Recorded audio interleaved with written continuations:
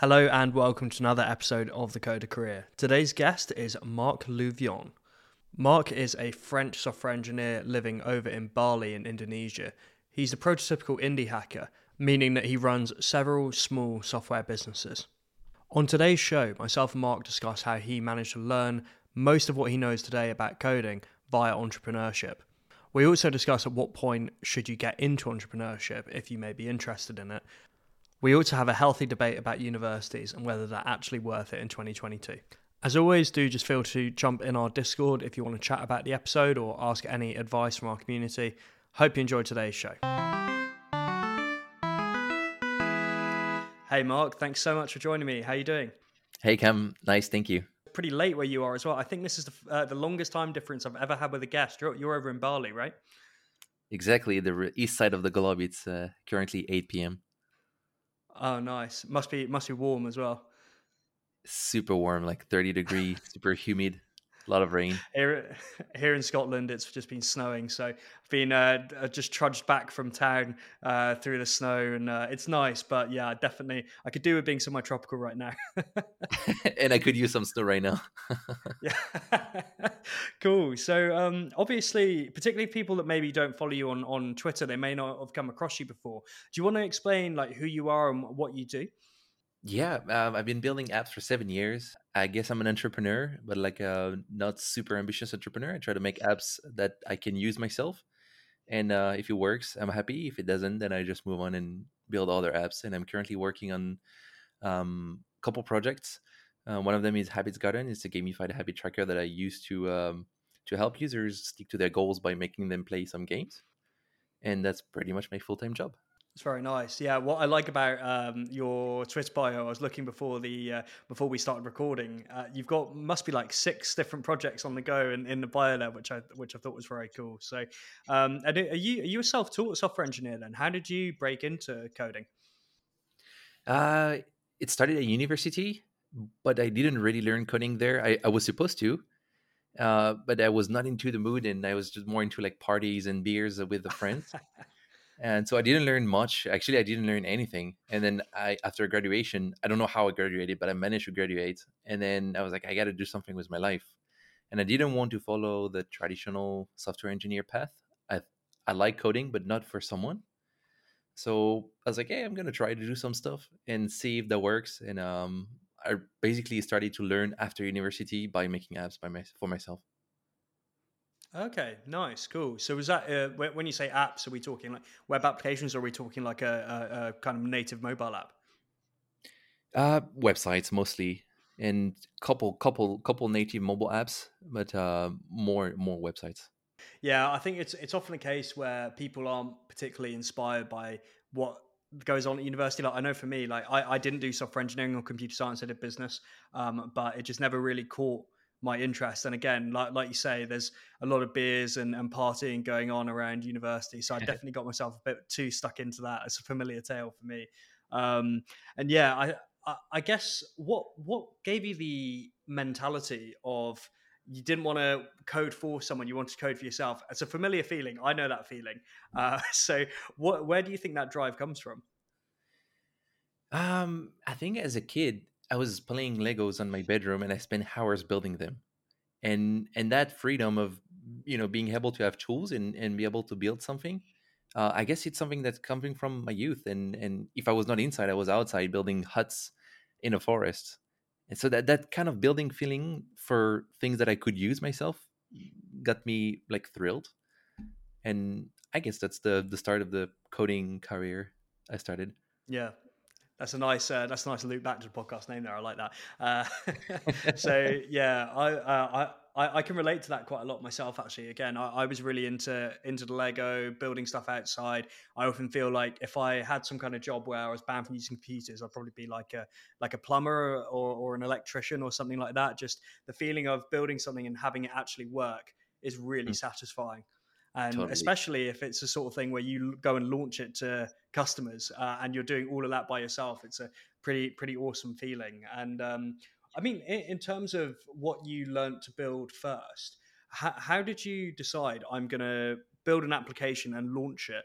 What was that process? How did you pick the technology stack? How did you pick the niche that you wanted to launch into? Because it's a difficult question both from a technical and commercial side. Yeah. You want to start from the very beginning or how I do it now? Very beginning. That's yeah, because then we can find out about what you learned from it. I think your audience will kill me. When I said I didn't learn anything in university, I really didn't learn anything. So after graduation, I didn't know what was an HTML page, and I didn't know what happens when you go on Google.com. And I was like, I'm gonna build an app. I'm gonna build like a Tinder for sport people to help you find a tennis partner or a running partner, some kind of Tinder that will find someone that does sport with similar skills as you. And I started to learn Ionic. I didn't know what was Mm. JavaScript, and I learned Ionic. It was like mental madness. And I managed to see some codes working from here, from GitHub, from guys on YouTube. And I made an application that was like buggy as hell, super slow. And it took a year to build, like literally a year in my bedroom building the thing, thinking it was the next Facebook. And then after a year, some guy told me, but man, you're not going to earn money with this. Like you might not even get users. And that killed my mood, literally. And I was like, and I couldn't see the app for 6 months. I took like a break off. I went on holiday. That was the first step in the entrepreneurship journey. So I learned coding with a framework, and then slowly I get back to learning JavaScript and the basic of HTML, CSS, and things. It's a really, really interesting story. I've never heard a story. To be honest, I've interviewed probably over 50 people on this show now. That's definitely the most interesting kind of way that someone's learned initially that I've heard. I think the audience would be interested because it's a way of learning by necessity. But I can imagine it's a very hard way of jumping straight into Ionic. Do you still use Ionic these days, or No, and I didn't learn anything from that because I wouldn't even be able to understand the code I wrote back then. It was just like pieces of code that I copy pasted. from learning from that, you would understand, I suppose, that you needed to go and learn from HTML and that. So everything's a lesson, right? And then so after that, that's when you went down the more traditional route of learning HTML, CSS, JavaScript, all of that. Exactly. Yeah. Yeah, and was that like a kind of free code camp kind of thing, or did you decide to invest in something else? So after that experience, I went in South Korea with a friend of mine. We raised some money. We wanted to predict how the prices of flight tickets are going to change in the next couple of days. Oh, So okay, if you log into your webs to the Skyscanner tomorrow, the price might yeah. decrease compared to today. And we wanted with algorithm to tell the user when is a good time to buy. We raised $100,000 for that. We moved to Korea because the investor was South Korean, and we raised a little team doing the machine learning algorithm. And I started to learn how to build mobile apps, like native apps, with React Native. And so I stepped back. I learned JavaScript and then React and then React Native. I did Hmm. like Udemy courses and went back to the traditional way of learning things. And the app looked all right. So did you raise this money for the investor before knowing how to do all this stuff, or is it simultaneous? Yeah, Wow, before. that's pretty good. That's pretty cool. And how did you pull that off then? Was that just like it was a purely from a commercial side, like kind of we'll raise money now and then we'll figure out how to do it afterwards? But was that the approach? Yeah, the point, we were not even supposed to code. I did jump into coding because we needed someone. My business partner at the time was not a coder at all, so I kind of chose to code because we needed someone that would understand the tech guys because the app is a tech thing. Yeah. So that's why I jumped into coding. Okay. Cool. That makes sense. And then you jumped into React Native to build all that. Would you still recommend if someone wanted to build some kind of mobile application? Would you say React Native is the way to go now, or something else? That's probably what I would choose, but it was 2017, and I think things change Mm. really fast in the tech world. And I haven't, Especially, yeah. yeah, and I haven't Anything front broke. end changes very fast. Yeah, exactly. Yeah, yeah. Even like you take a 1 year break, and everything has changed. So after 5 years, I'm not sure I would recommend it. Um, but back then it was working like a charm. Yeah. How did that company go when what was the end result of it, managing that tech team and everything like that? It was a brand new experience. The Korean culture is very different, so hiring Korean people was a whole new learning by itself. The life in Korea as well was really different. We also realized that we were super ambitious, but $100,000 investment when the minimum ticket for flight data is $1 million. it's not going to get you really far. So we had to play with other data that are not the the airline industry. So we played with gasoline data, with also have like a price connected to a time. Hmm. So we could start building algorithm with those data for much cheaper. But we're just like 2 kiddos out of university trying things, and the roles as a CTO and CEO were not clearly defined. And so at some point we just decided that we didn't know where to go, and we stopped that project. Moving to Korea, did you have to learn Korean then as part of that, or were you able to just conduct the business in like English or French? Employees speak English. It was good, but obviously learning Korean was a plus for the daily life, because in Korea people speak good English, but they're shy, so you end up having to talk in Korean. So I started to learn slowly, then met a Korean girl, then became my wife, and so now I'm learning Korean. Nice, yeah. And so now you're living this lifestyle in Bali where you're indie hacking. What does a typical day look like to you? Because a lot of people who listen to this are more curious about their learning to code right now, and they may not have even come across the term indie hacker. What does an indie hacker do day to day, especially somewhere nice like Bali? Yeah, I think the indie hackers have very different lifestyle. The way I define it, it would be like an entrepreneur who is lifestyle oriented. So I Hmm. don't have an ambition to build a unicorn. I don't want to have VCs. I don't want to have employees. I just want to work for myself, and I have the complete freedom of being able to close my computer whenever, no calls, no meetings. That's probably how would I define it. And a typical Yeah, it's a day, very attractive proposition for many people. yeah, yeah, it is. But it's also thinking that because it's less ambitious, it's easier. It could be a trap, because it's not that easy Mm, to, having to do everything by yourself. Sometimes the mental thing, you have to do coding is great. It's super exciting to build features, but when you have to do the marketing part, it's a little bit less fun. So you have to do a little bit of everything, which also makes it exciting. But yeah, yeah. days are filled with work. But yeah, I would normally wake up at 6, go surf 2 hours, come back, coffee, read, and then start to work from 9 until whenever I finish, which is usually 9 p.m. Eat some food and sleep. Yeah, so it's not an easy. Definitely, people shouldn't be deluded and thinking it's an easy job if you're working like 10, 12 hours a day. Even if it's you have the freedom, doesn't mean you don't work, right? Yeah, it's something I'm trying to explain to my family, is that if you're a remote person, if you're a developer and you're remote in Bali, it's a dream. But the fact that you're indie hacking, you do everything yourself, you're always in work mode, and it's beside the surf in the morning where it's a bit exotic.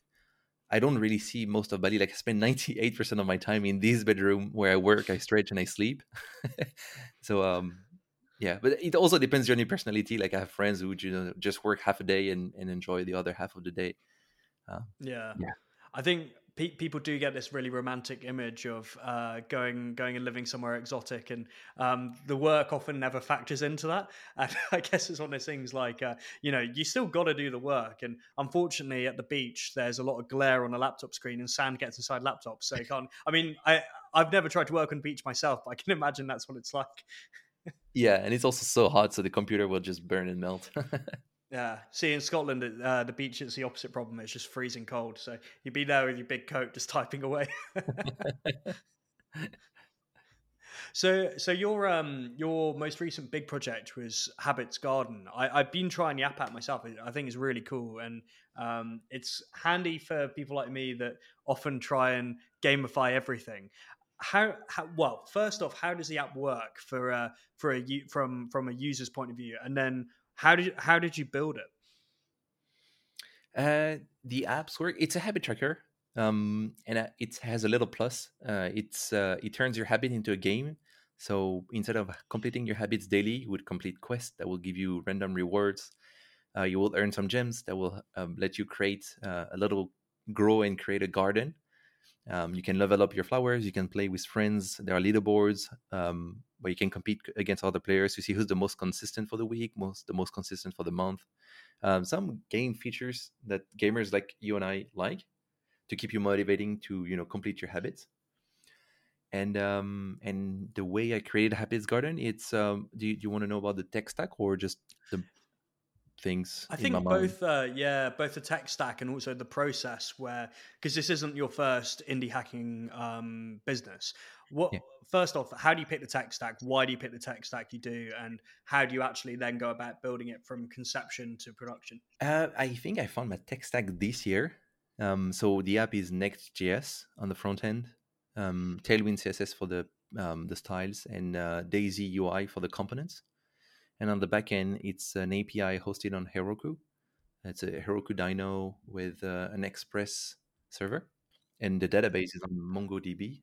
And it took me a while to get to this point. I used to do SPAs with React, just React, and then I realized when you make more complex apps like a habit tracker, we have a lot of pages where sometimes you need the page to load before it comes on the user smartphone. It's better to use Next.js. And I think my go-to tech stack now would be either what I'm using for Habits Garden or just remove the Heroku backend and just have the slash API on Node.js, Next.js. I was going to ask you that question actually, because my tech stack would be basically identical, like the Next.js setup. Mhm. But you have a separate Heroku Dyno running the API. What's the reason why you're not using Next.js as inbuilt API? Because I didn't know what was Next.js about a year ago. Ah, I know that feeling. Yeah, I've been missing out, and yeah, this app has been for me the learning curve where now I'm confident building apps, but it took me years before I get to that point. Like 2 years ago, I didn't know what was an API. So That's pretty awesome to be in that position 2 years ago and now have multiple. I mean, you've got multiple businesses running and generating MRRs and monthly recurring revenue for people who aren't familiar, uh, because you track that on Twitter, right? yeah. Yeah, it's that's pretty awesome. And I think it goes to show for people that, you don't have to be some kind of like absolute developer guru from day one to then go and launch your own business independently. And sometimes it's one of the best ways to actually learn, really. And I guess you're not just learning about ideal tech solutions, but you're also learning other skills. Like you've had to pick up the marketing and business side of things. How have you decided to market it alongside the launch? Um, I would now Twitter is a good help because I have some following now, so it's easier to get people to see the app. I would definitely launch on Product Hunt, which is a site where your product is showcased for 24 hours, and the one with the most hub votes is featured at the top, so you can get a couple thousand visitors on your websites in a couple hours. And having a following on Twitter really help to push that Product Hunt launch. So that's one thing, but this takes a little time to start. That's why also I build a lot of apps until now, because every apps you build, you get some kind of following, and then that helps for the next one, then for the next one, and you build on top of it. Otherwise, I had some mild success on Reddit and Hacker News.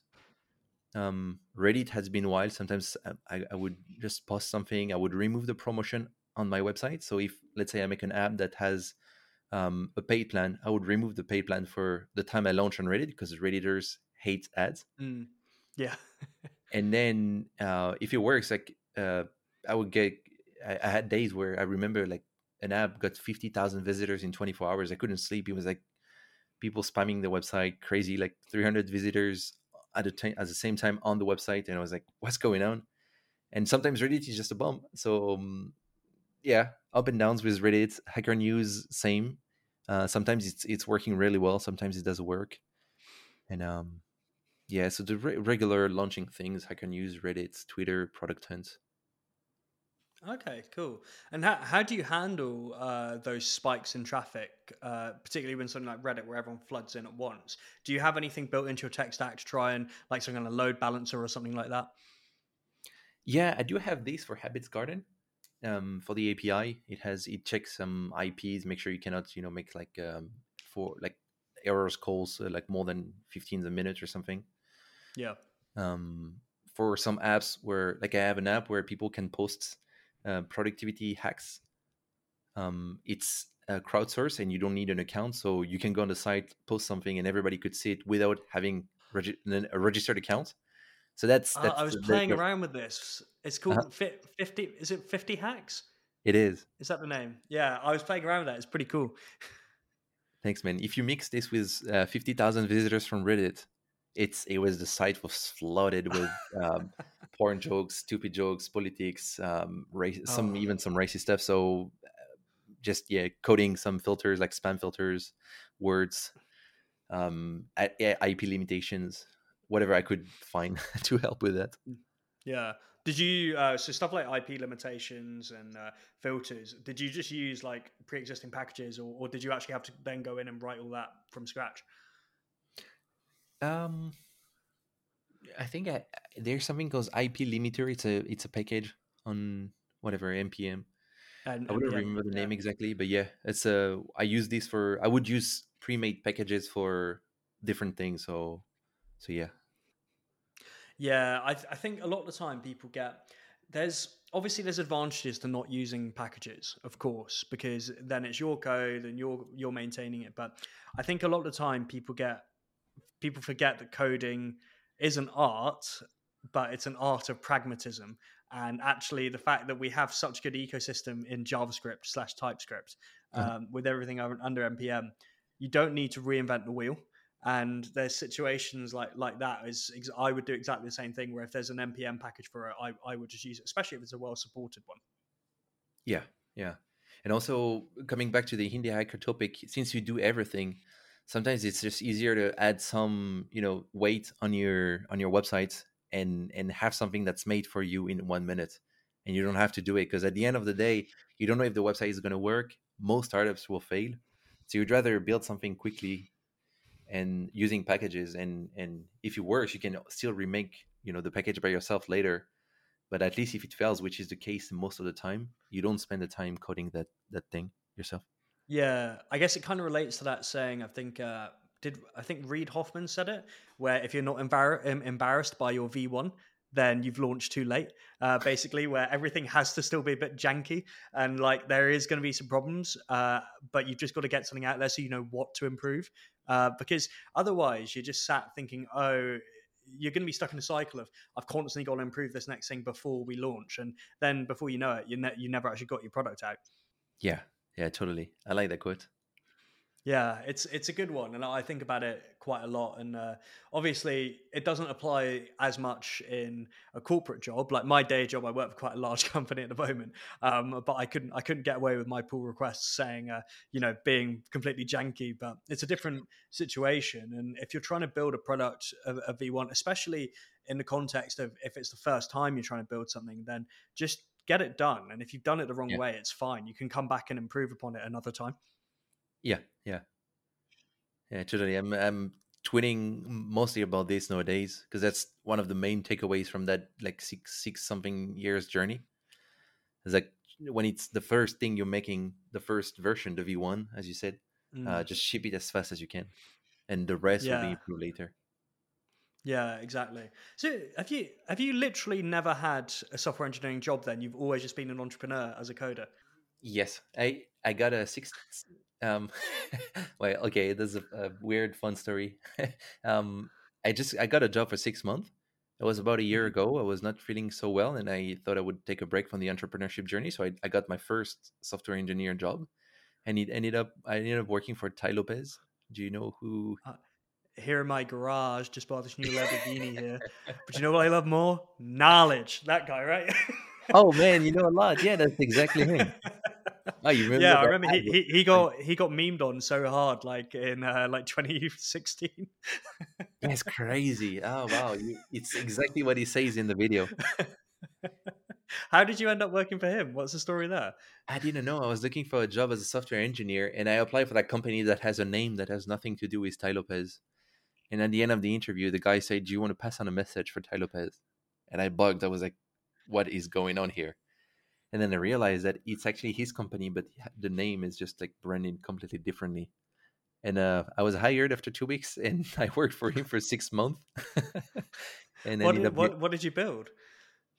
we so I was software engineer slash project manager, and we built a lot of apps that has I didn't like the job to be honest, but just apps like he has a lot of ideas. They're not really connected to each other, and he wants to launch some apps. So one of the main one I worked on with a polling app, so kind of like a Twitter, but just Twitter with only the poll version of it. You can ask a questions A or B, and the audience votes.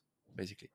Mm, interesting. And what I mean, how come it was only 6 months? Was it just like were you constantly having to just chase your tail with these ideas, and that's why you left? Or I got fired. That's why I left. oh, fair enough. That's a good a reason as any. Yeah. Yeah, yeah, it is. Yeah. But it was great because it was a time where I wanted to leave and I needed some push, and so it was Yeah. just perfect. And that's where I get back to the Hindi hacking journey and having a more open building in public journey. Yeah. Would you say that you would change anything about the process of how you actually developed your software engineering skill set and learnt to code? Are you glad you did it the way you did, or do you wish sometimes that you took a more conventional route and did work a software engineering job for a corporate? Now, if there's something I would change the way I was taught at university. Hmm. Um, I remember being taught something like LDAP, repository for enterprise things, like some very complex topics that when you're 21, you don't necessarily need to know. Like, first, learn what's an HTML page, learn what's going on when you type the address, a website, a domain name on your address bar, and then teach me more advanced concepts. So I feel like those 5 years in university were just pointless. And if there's something to change, that's probably what I would change. Yeah, that makes a lot of sense. I mean, obviously, I can't speak for the computer science degrees, but from the whole reason why I discovered code actually was because my housemate in university, the guy I lived with like all the way through university, they needed an extra guy on their football team for the computer science department for like the intramural league. So they needed me to play in defense for them. So I got to know all of the computer science guys. So I found out about their course, and again, it was a similar story of like there wasn't any focus on the actually commercially useful stuff on their course. They never learned anything that was actually stuff they would go and learn. And a lot of them, I've stayed in touch with. A lot of them just said, and it was a good university as well. A lot of them were just like, I may as well have just done a boot camp when I was 18 and then just gone into the job. Oh, yeah. Yeah. Yeah. Practical examples. Be good. Yeah, exactly. Because it's like even on my degree in business, it was like we still had to do some modules where we had to launch a mock business and like come up with a full business plan, and that sort of thing is actually kind of useful. Whereas I feel like computer science is Yeah. still taught in a very academic way, and maybe less than 5% of people will actually use what they're taught on that degree, and 95% of people learn stuff that isn't actually going to be that useful down the line for what they actually need to know. And maybe Yeah. it's changing a bit now. And I've noticed that here in the UK, at least, there's more courses on web development and software engineering. But a lot of it is very old school. Like realistically, how many people are actually going to need to program in C? Like really, you know? Yeah. Yeah. Yeah. Yeah. I mean, there's a problem when you learn more with a YouTube course in 2 hours than you do in 2 months at university. Mm. So Yeah, yeah. I agree with that. Yeah, it's the wealth of information online. Basically, university institutions can't keep up with it, and I Mm, always wonder, like, by the time I have children and they go to university, what university will even look like by that point? Because I yeah. know, obviously, I guess you went to university in France, right?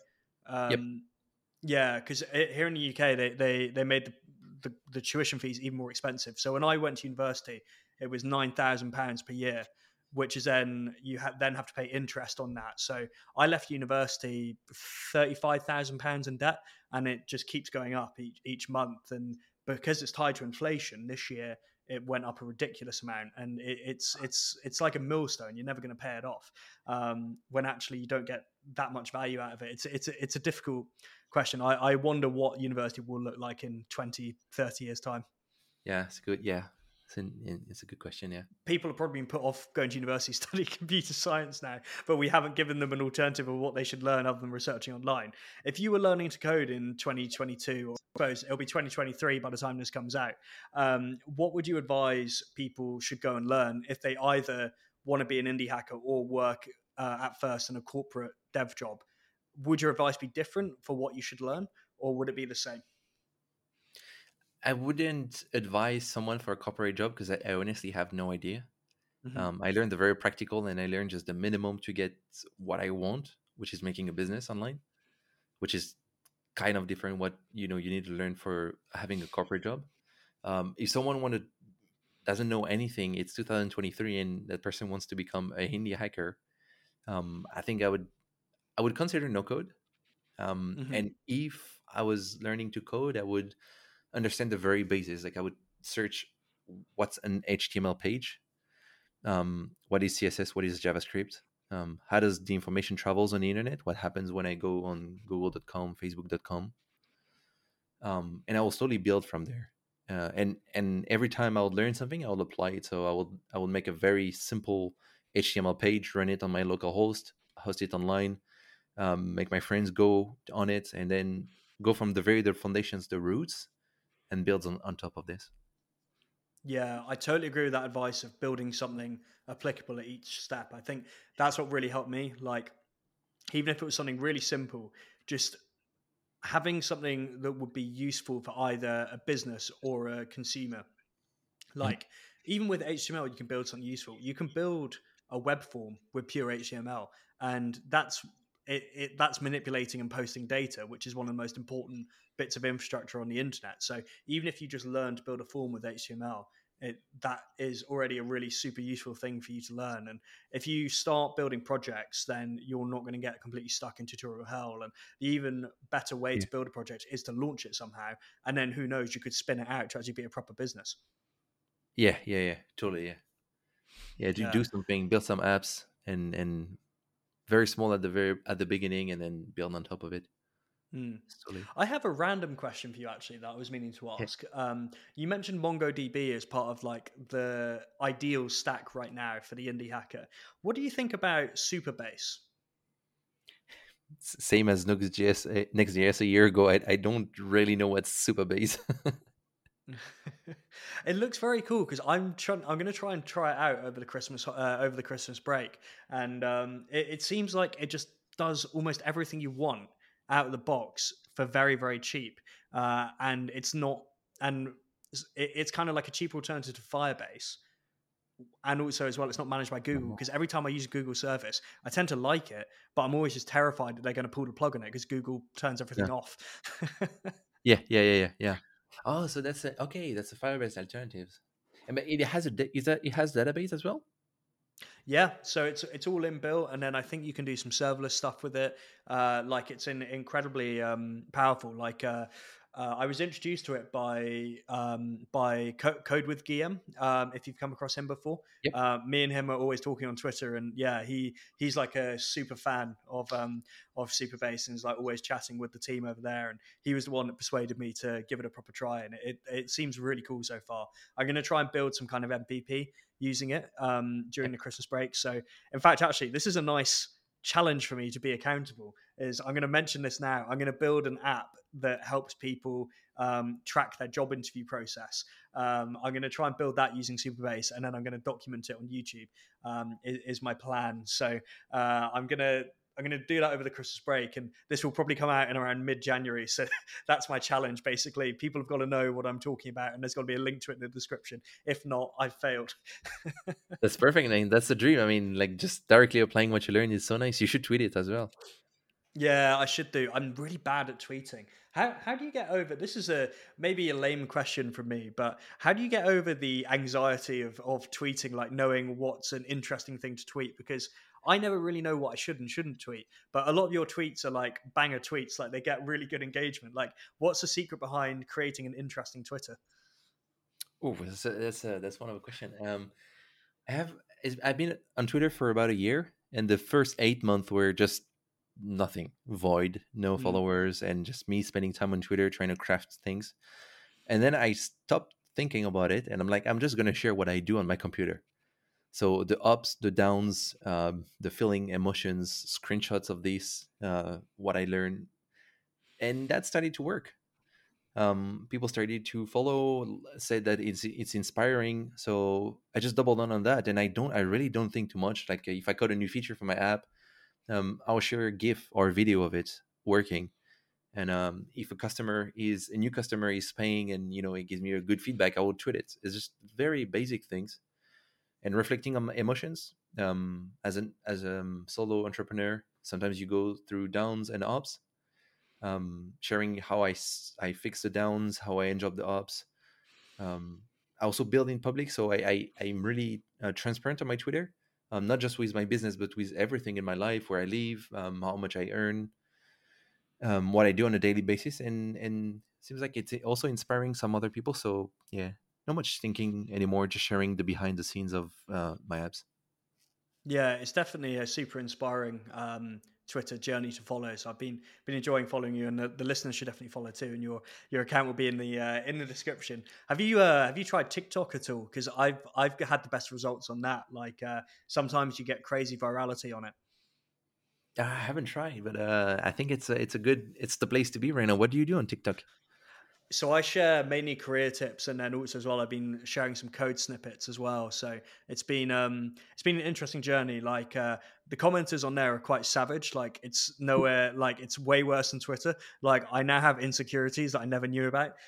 Like especially when you do a live stream on TikTok. Like some guy just joined my live stream. I was live streaming to like 4 people. Some guy just joins and goes comments, "Man, you've got a huge forehead," to me, and I have never thought that in my entire life. And now every time I look in the mirror, all I can see is my forehead.